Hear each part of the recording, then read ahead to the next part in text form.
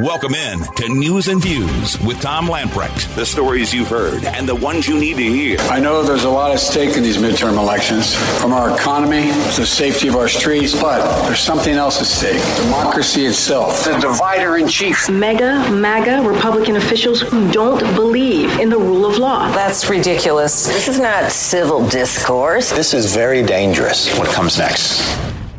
Your life, your values, your voice. This is News and Views with Tom Lamprecht on Talk 96.3 and 103.7. All right, welcome in. News and Views for a Political Trivia Thursday. We'll plan a little bit. Marriage and politics is your category. And good question, fun question. Benny got it pretty quick. He got it with just one hint, so there you go. I'd put that in. Well, Benny's a pretty smart guy, so maybe. But I overthink things a lot. You do, yeah. But he got this one. We'll plan a little bit. Carolina Journal is reporting polls have consistently showed Republican Ted Budd and Democrat Cheri Beasley in a dead heat for North Carolina's open U.S. Senate seat. But as undecided voters have begun solidifying their choices, it seems they're breaking heavily toward Budd. The latest poll of the race by The Hill, in collaboration with the Emerson College polling, shows Budd achieving two new milestones, breaking the 50% mark and leading outside the margin of error. Earlier, an East Carolina poll had Budd up 6 points. It looks like they might have been on target. This new poll has Budd up by 5 percentage points. He is now up 50% over Beasley's 45. When undecided leaners are added in, each candidate gains 1 point, leaving Budd with 51% and Beasley with 46%. So there are three other polls preceding the current poll, with Budd having a 4-point lead. So it's falling into place. It seems to be a pattern that is very, very positive for the Budd campaign. And it's the first time that the average of all the polls is greater than the margin of error for the average. I mean, because you've got some Democrat, I think some of the Democrat-funded polls, you've got some that are basically even, which are pretty substantial outliers from all the independent ones. So looks pretty solid going into the last few days. Yeah, more positive news. Israel Prime Minister Yair Lapid has conceded the election, recognizing the former Prime Minister Benjamin Netanyahu as his successor. Lapid's office confirmed that to Fox News. According to a statement from his office, Lapid has already called Netanyahu to congratulate him. Lapid told Netanyahu that he instructed his office to make arrangements for the transition of power. The state of Israel comes before any political consideration, Lapid said. I wish Netanyahu success for the sake of the people of Israel and the state of Israel. So yet another more conservative individual being elected to office. Wonder if, I know it has nothing to do with our elections coming up, or does it? There does seem to be a pattern. You see what happened in Great Britain, although the prime minister over there only lasted, 6 weeks. She made promises she couldn't fulfill, and so she bowed out. Look what happened in Italy. And now Netanyahu is reelected. What is happening down in Brazil is quite worrisome. It appears to me, and I haven't done any great studies, but when you have literally millions of people protesting in the streets in Brazil over a socialist being elected over a very conservative individual in Brazil, it makes you wonder what's going on down there. I actually have a friend that's from Brazil, and most of his family lives here now, but he still has family. In fact, he may be there right now, I think, or maybe it's next week. But I was talking to him about it last week, and he just, he knows obviously a whole lot more about it than we do. He just said he said there was absolutely no way that socialists would win. Based on everyone he talks to, and of course there's some suspicions about some of the same suspicions we had in the 2020 election here. And so, well, right now, if next week the Democrats prevail and win election after election, what is the response going to be? I mean, and last night, Cousin Eddie, Joe Biden, gave a primetime speech, and one really has to wonder, what was his bottom line? What did he want to get across? What was he trying to communicate? Clearly, it wasn't, hey, look at us Democrats, look at a great job we've done, and this is why you need to go out and elect us. He used the moment to try to tell people they should vote for Democrats because of the threat to democracy, that democracy was on the ballot. So if you thought the top issue was inflation or crime or education or even abortion, no. According to Biden, it was about the threat to democracy. Biden attacked questioning the 2020 election and claimed there were more than 300 election deniers running. You know, if I was running, I'd be in that 300. But then in the same speech, he cast doubt on the coming election himself, claiming that the extreme MAGA Republicans were trying to suppress the right of voters and subvert the electoral system itself. This is Joe and talking about the election deniers. Cut 2. Is trying to succeed where they failed in 2020, to suppress the right of voters and subvert the electoral system itself. That means denying your right to vote and deciding whether your vote even counts. Instead of waiting until an election is over, they're starting well before it. They're starting now. They've emboldened violence and intimidation of voters and election officials. It's estimated that there are more than 300 election deniers on the ballot all across America. It's interesting. Charlie Hurt has a op-ed out today, came out today, and Charlie's been on our program before. Great writer and funny guy. But, you know, the crux, I'm not going to read it verbatim, but, you know, the crux of his article, his op-ed out today is these people are just absolute liars. Yeah. They are just absolute liars. In other words, they've said, you know what, we're going to, it doesn't matter what any of the issues actually are. We really can't talk about the economy because we're the ones that created this crappy economy. So let's talk about abortion.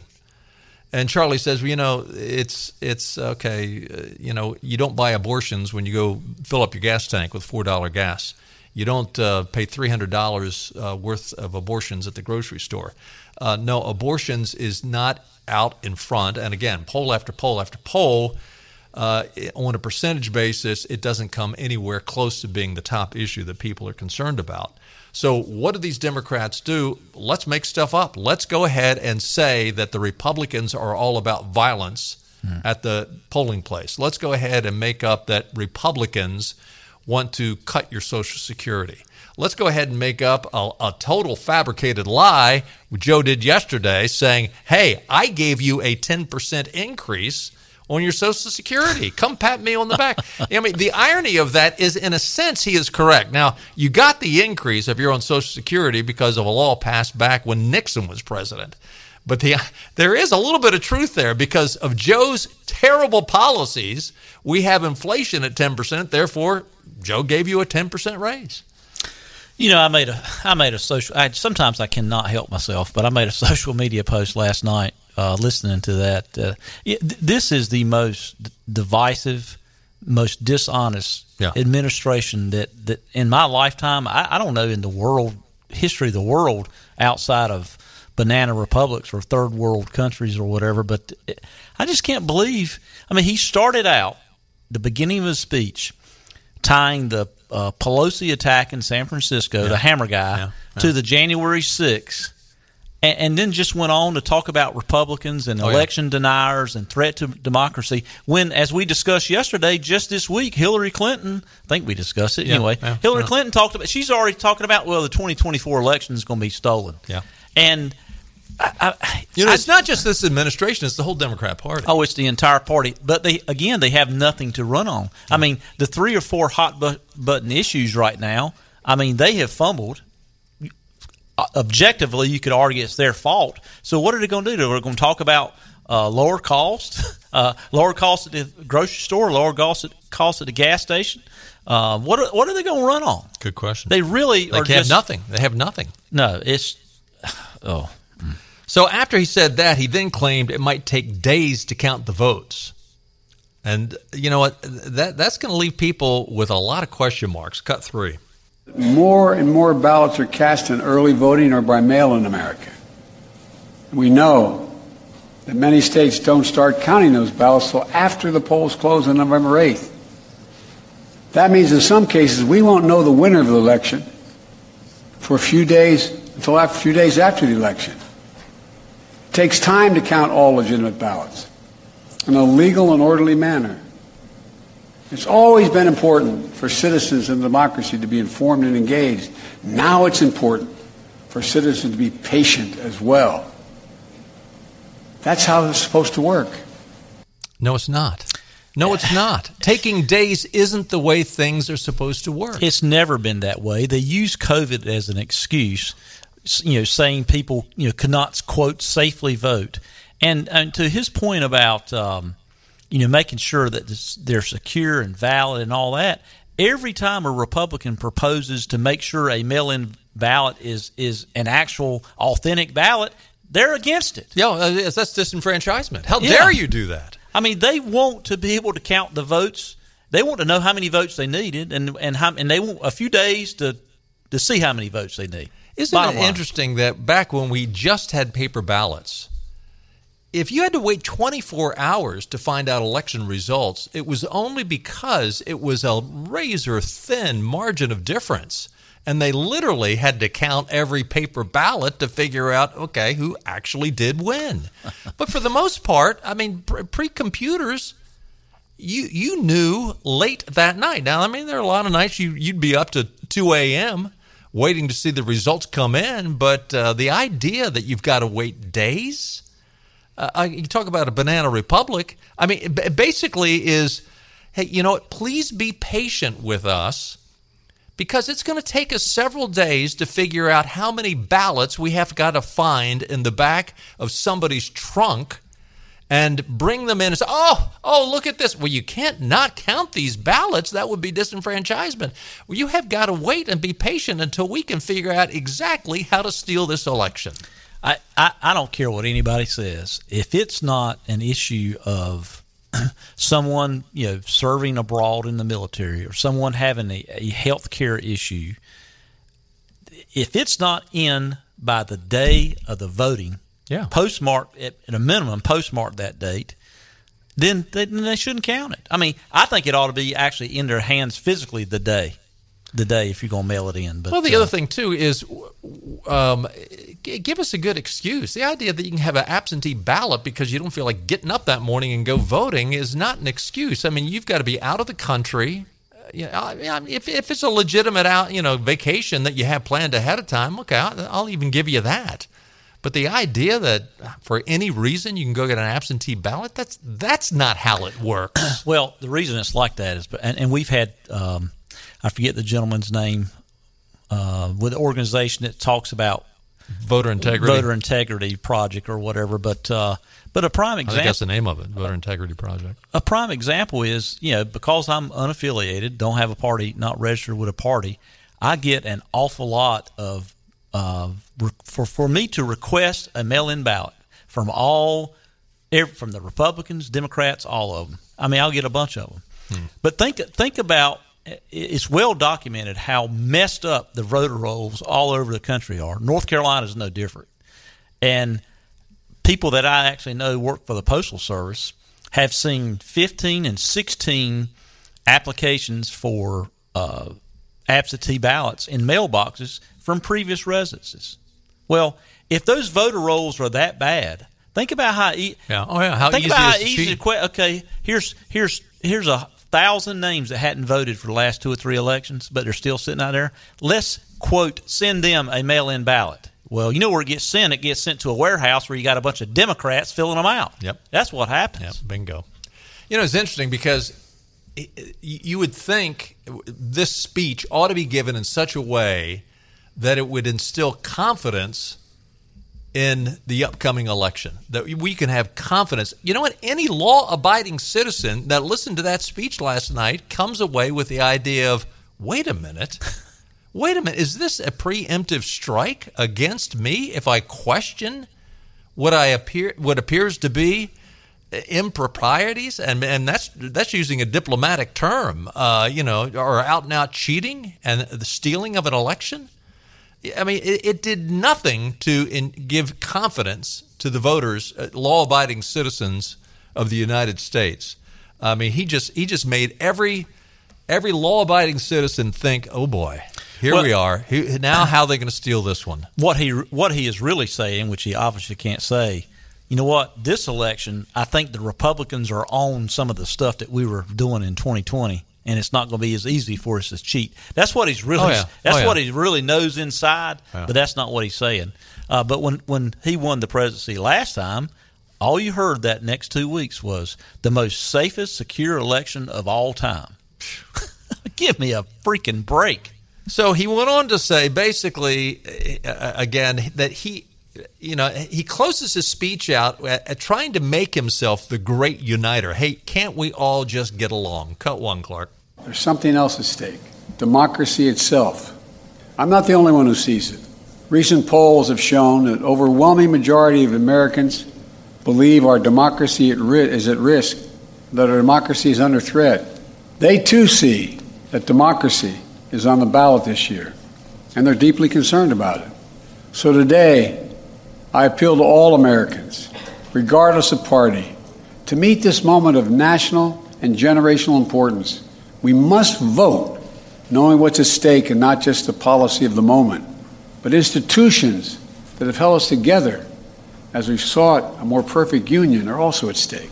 We must vote knowing who we have been, what we're at risk of becoming. Look, my fellow Americans, the old expression, freedom is not free. It requires constant vigilance. We can't ignore the impact this is having on our country. It's damaging, it's corrosive, and it's destructive. And I want to be very clear. This is not about me. It's about all of us. It's about what makes America, America. It's about the durability of our democracy. For democracies are more than a form of government. They're a way of being, a way of seeing the world, a way that defines who we are, what we believe, why we do what we do. We must, in this moment, dig deep within ourselves and recognize that we can't take democracy for granted any longer. We must remember that democracy is a covenant. We need to start looking out for each other again, seeing ourselves as we the people, not as entrenched enemies. This is a choice we can make. Disunion and chaos are not inevitable. There's been anger before in America. There's been division before in America. But we've never given up on the American experiment. We can't do that now. First of all, let me note that Joe used the word democracy a dozen times. He not once called the United States by what it is, a democratic constitutional republic. Not once. And listen, that is not just because, well, democracy is easier to say. No, if you want to just use one word, call it a republic. But the idea that he called it a democracy over and over again fits the narrative of progressives. They want to do away with the Electoral College. They want mob rule. They would love it if it was a popular vote for every office. In fact, I mentioned last week, I think one day when you were out, there was an article out where somebody was saying, let's look at the popular vote in the state of North Carolina for all these congressional candidates, and the inference was, okay, is that how we're going to do it now? Do you progressives will just have the total vote, and whoever has the most votes for Congress, they get to select all the people that will go up and serve in the House for the state of North Carolina. And again, that was their inference. But not once did he call the United States by its proper term, a democratic constitutional republic. I'm laughing because last night as I'm watching this, one of my sons comes in the house, and as he's going upstairs, he's glancing back, looking at the TV, and says, how many times is he going to say democracy? Oh, yeah. Because he said it like a dozen times. Well, he said it a dozen times in that clip. I mean, he probably said it 100 times last night. So Biden cites polls saying that overwhelming number of Americans believe our democracy is at risk. And again, we are a democratic constitutional republic. That being said, count me among the number that overall say our government has functioned for the past 200 years one way, and yes, I am concerned that the way it has functioned for the past 200 years is at risk. Count me in that majority. And it's not because of MAGA. I look at MAGA and I say, please hold this rogue progressive administration, please hold them in check. Because thank goodness we have got these, quote, extremists that are out there saying, wait a minute, Joe Biden, you are not allowed to do these things that are unconstitutional. I mean, the very idea, he talks about we're losing our democracy. Oh, you mean like the forgiveness on the student loan debt? Yeah. Where you've gone around Congress that holds the purse strings and you've just basically said, oh, we're just going to forgive it all. Yeah. Speaking of the rule of law, that you've gone around Congress. Yeah. He goes on to say, we must vote knowing what we have been and what we risk becoming. We must vote knowing what we have been and what we risk becoming. This is the same kind of meaningless word salad that Obama and Kamala Harris love to use. I mean, the hope and change rhetoric, things that the progressives say. Now, when Kamala Harris talks, and we have no idea what she means, but this double meaning where you throw these things out, and Obama, when he says hope and change, he wants you to think one thing while he means something entirely different. Clearly, based upon what Obama did for 8 years and what Biden has done for the last 2 years, they are not interested in preserving our democratic constitutional republic. He can't even bring himself to mention it by name. So this idea of, we might risk what we have had and what we're becoming. I mean, that is just gobbledygook crap that you hear from progressives. Do you? Now you've been following this a long time, even longer than I have. Have you, at any race of any kind, from the White House to the courthouse, have you ever seen a party and a elected leader and candidate, presuming candidate for next election, not only demonize their opponent, but demonize the people that voted for? Oh yeah. No, I have not. never seen this. No. I mean, people throw darts at their not opponents. For the presidency. I've never seen it. But they throw darts at their opponents all the time. But not the people that voted for him. Right. From Hillary Clinton calling them, Trump's basket of deplorables, and he keeps saying MAGA Republicans. Well, hell, half the America voted for him. Oh yeah. I mean, good grief. He goes on to say democracies are more than a form of government. It's a way of being. It's a way of seeing the world, a way of defining who we are, what we believe, why we do what we do. If that is not a load of Marxist crap, I don't know what is. I mean, that is. It's just double talk for Marxism. They're demo Marxists. That's what they are now. And listen, he comes out and says, don't see ourselves as entrenched enemies. Joe, it's a little late for that. For the last 2 years, you have done everything you can possibly do to alienate 50% of America. You have done everything to vilify MAGA Republicans in general.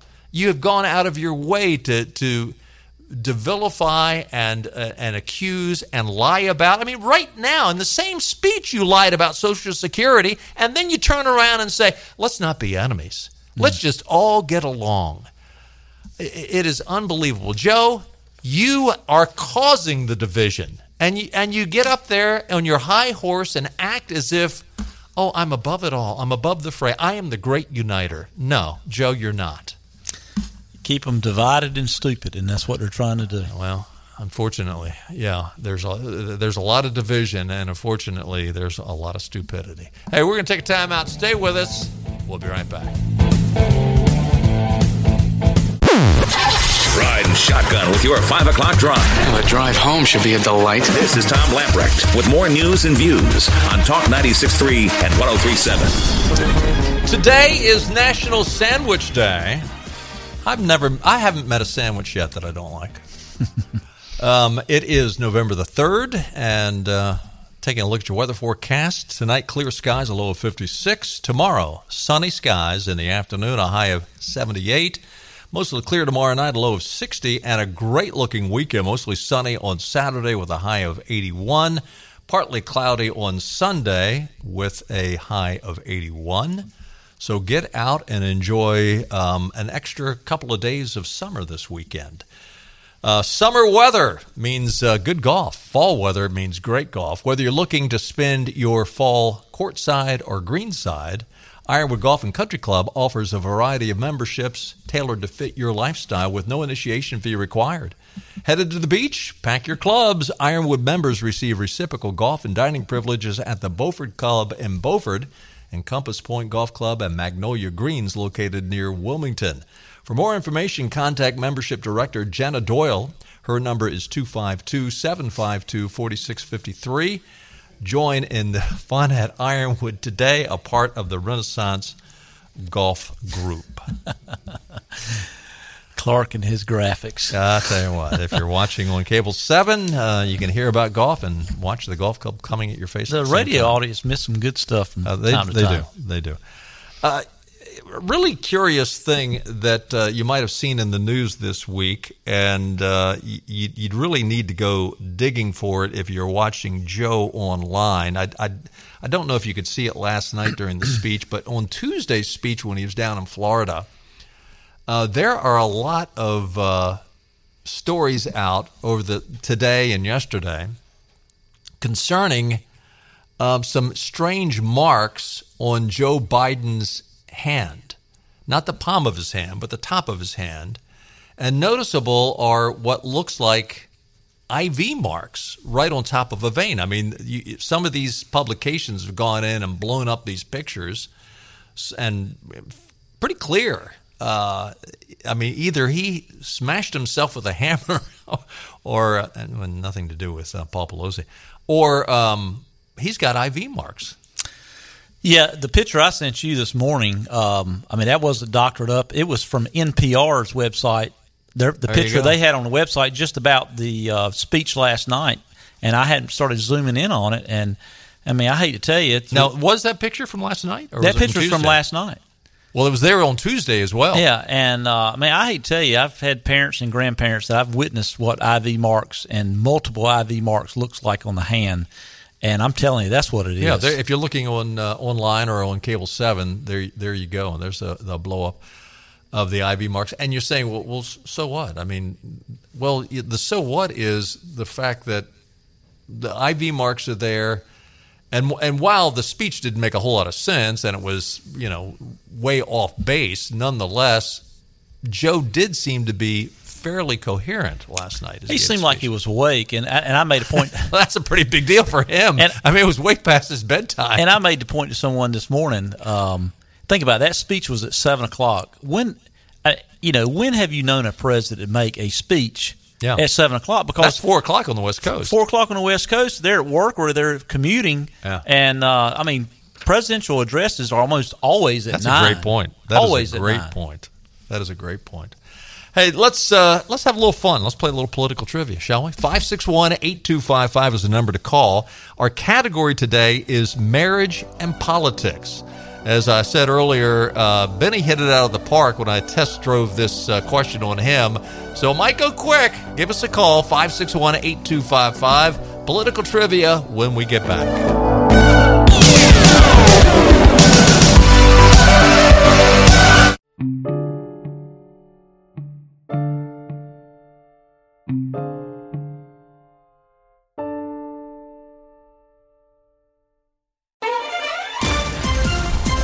All right, welcome back in. Time for a little political trivia. Got a line or two open. Give us a call, 561-8255. Your category today, marriage and politics, okay? Remember, if you or anyone in your immediate family have won recently, let 60 days pass before you play again. Your prize package includes a gift certificate to the Ironwood Golf and Country Club, a $20 gift card to Gwendy's Goodies Bakery in Ayden, a $20 gift card to Mucho Bueno for lunch or dinner. Mucho Bueno, real Mexican street food down in the Westbrook Shopping Center. A gift certificate from Fit for Life, including 2 free training sessions with a fitness coach, and a free oil change for your car. Pick up at Dave Davis's East Carolina Chrysler Dodge Jeep or at Washington Chrysler Dodge Jeep Ram. First up from Winterville, we have Don on the line. Hey, Don. Hello, Don. Hey, how you doing today? We're doing great. Hope you are. You ready to play? Oh, yeah. Yeah, I'm glad it's the first Thursday, because isn't this the day you give a clue to start out with? That's a big statement. Yeah, I don't remember that rule. Don, are you a Democrat looking for a handout? now, don't be throwing stuff like that out. All right, here you go. Here's your question. Don't overthink it, okay? All right. 54 years ago, Rudy Giuliani married his first wife, Regina Peruggi. After 14 years of marital relations, they split. What was the primary reason given as to why they separated? Oh, mercy. Let's see. Because he was a Republican? You know, that would split some people, but that was not the reason in this case. That could be a cause for divorce, but that wasn't the issue here. But hey, thanks for playing, Don. Give us a call back, 561-8255. That opens up a line. Let's go to Ray. Hey, Ray. Hello, Ray. Hey, how are you guys? We're doing great. I was a late caller. Okay, go ahead. Well, no, go ahead. You finish up. I was going to say I didn't hear the question. Well, I will ask it again. 54 years ago, Rudy Giuliani married his first wife, Regina Peruggi. After 14 years of marital relations, they split. What was the primary reason given as to why they separated? Now, our first caller, Don, said because he was a Republican and she was something else. That is not it. What do you think? Irreconcilable differences. Well, there was something irreconcilable in the answer, but that wasn't it. Well, in some people's eyes. Well, you only get one guess. You only get one guess. That was it. Okay. All right. Thanks, Ray. 561-8255. That opens up a line. Give us a call, 561-8255. Why did they separate after 14 years of marriage? Let's go to Charlie. Hey, Charlie. Hey, Charlie. Hey, how you doing? Good. You ready for a hint? Do you need the question asked again? Go ahead. All right. The question, 54 years ago, Rudy Giuliani married his first wife, Regina Peruggi. After 14 years of marital relations, they split. What was the primary reason given as to why they separated? Hint number one. This is why you might want to discuss your marriage plans with your parents before asking someone to marry you. What do you think? Didn't like the in-laws. Didn't like the in-laws? That is another good guess, and that fits the hint, but that's not it. Thanks, Charlie. Appreciate it. Give us a call back, 561-8255. No, it wasn't the in-laws. Okay, Don is back. What do you think, Don? Did you Google Don? Take another. No, but your clue just gave it to me, I think. Okay. What do you think? Were they kin? Yeah. Were they related? Yes, they were. Believe it or not, they were cousins. Second cousins, but you got to be kidding me. You have got to be kidding me. Took a long time to find out. 14 years. How do you miss that? Now, granted, they're Italian, right? What? And yeah, he got it. Don got it. Well, you say 14 years of marriage. 14 years of marital marriage. relations. So maybe the relations were pretty good. Wait a minute. I'm sorry. Now, Italian families are big. In New York, they're probably really big. But can you get lost in that many cousins? Really? Yeah. That is not real good. But congratulations, Don. Where are you calling from? Winterville, right? Winterville. Yeah. All right, Don. Hang on the line, and Mr. Clark is going to get all your information, and we'll get you those gift certificates. Thanks, everybody, for playing. And Benny and I'll be right back.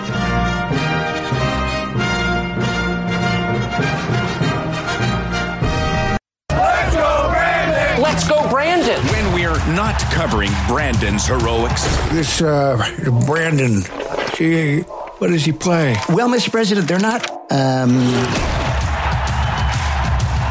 Folks, let's hear it for Brandon. What a Okay. I'm not sure whether Clark did that on purpose or not. He is pleading innocence that it was a technical error. It ended on a sour note. Yeah, it ended on a... Okay. Congratulations to Don Arnold of Winterville, North Carolina. He got it right. Rudy and his first wife, Regina, split after they found out they were second cousins. You talk to your parents, talk to your grandparents, and... You would think Italian families... They're big. They're big, and they do a lot of things together traditionally, especially big reunions. That generation. You think they would have found that out? Yeah, you think? Yeah. Inconceivable. Unless it was discovered later on by someone had a child out of wedlock or something. Who knows? Remember Ray Guy? Oh yeah, punter for the Jets or Giants? No, for the Raiders. He went to Southern Miss and passed away today, 72 years old. Yeah, he's a young guy. I remember he went to Southern Miss. He sounded younger all the time to me. He went to Southern Miss, and he was the first. I think he's the only punter in NFL history that was the first-round draft pick from the Raiders. Mm-hmm. And you know what? He was the man. It seemed like he played forever too. How many years? 14 seasons with the Raiders. He pinned opponents inside their 20-yard line 210 times during his career. Wow. Guy was named to the NFL's All-Star 1970s team, the NFL 75th anniversary and 100th anniversary all-time teams, and has an award named after him given to the NCAA Best Punter. Did it say what his cause of death was? It didn't. Well, that's a pretty young guy. Yeah, 72. I don't know if that's going to come out later, but just announced today that he passed away. So Town Hall came out and reported on a new CNN released poll. Again, I stress CNN because when CNN begins to throw in the towel, you know that it's all but over for the Democrats. CNN's write-up, CNN poll, Republicans backed by enthusiasm and economic concerns hold a narrow lead going to next week's election. So the poll covered likely voters as well as registered voters. They're leading with registered voters 47 to 46%. Amongst likely voters, they're leading 51 to 47%. Now you say, "Oh, that's 4 percentage points. Is that close?" That number in a presidential election would be considered a landslide. Mm-hmm. When they add up the bottom numbers, the final numbers. That is, those numbers are flipped from just 2 months ago when Democrats had a 50% support of likely voters compared to 47 for Democrats. Biden's own numbers aren't looking good either. Support 42%, down from 46% in the earlier poll this fall from CNN. They highlighted that number as one of the 5 very scary numbers for Democrats. A majority of likely and registered voters at 51% each say the economy and inflation is the most important issue when deciding their vote. The very distant second of abortion is at 15%. So, and this is what they have hung their hat on is the abortion issue. And as you said earlier in the program, they can't hang their hat on the economy because they're the ones that destroyed the economy. 51% is the number of likely voters who say the economy is the key issue in their vote. 15% say abortion. 61% is the number of likely voters who say that Biden hasn't paid enough attention to the most important problems facing the country. 28% is how many likely voters say things are going very or fairly well in the country. More than 7 in 10, 72% say things are going pretty or very badly. This suggests that an electorate hungry for a course correction, which, given the Democrats control the White House, the House, and the Senate, is good news for Republicans. While House Chief of Staff Ron Klain claimed in a Thursday morning interview with MSNBC that inflation is the number one problem right now and is the problem we're focused on, Biden's speech from just last night would beg to differ. It's also worth reminding everyone last month Biden gave an address where he made clear abortion and supposedly codifying Roe v. Wade was his priority for the next Congress. That's not going well at all with voters. Klain seemed to signal that Biden's speech on the threats to democracy was the priority, as he said in the interview that the Wednesday night speech was one final warning.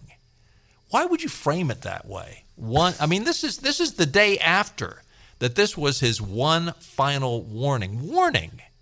I mean, that is just a those are the words you use to describe a dictator or a despot over the people he is supposedly taking care of. A Thursday morning memo by Niall Stanage for The Hill referenced the CNN poll as well as others in highlighting how Biden's plea for democracy struggles to get traction. As Stanage wrote, yet from an electoral standpoint, Biden's argument looks likely to get lost in the crosswinds of economic distress and political polarization. And even for many Americans who believe democracy is in real peril, anxiety about inflation and the economy can feel more urgent. The point was made starkly in a New York Times Siena College poll last month.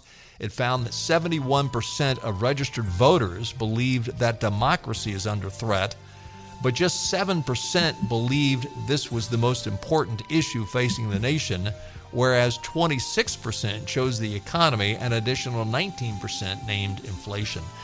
Again, as I said earlier in the program, you know what? I wouldn't use democracy as the term to describe our nation.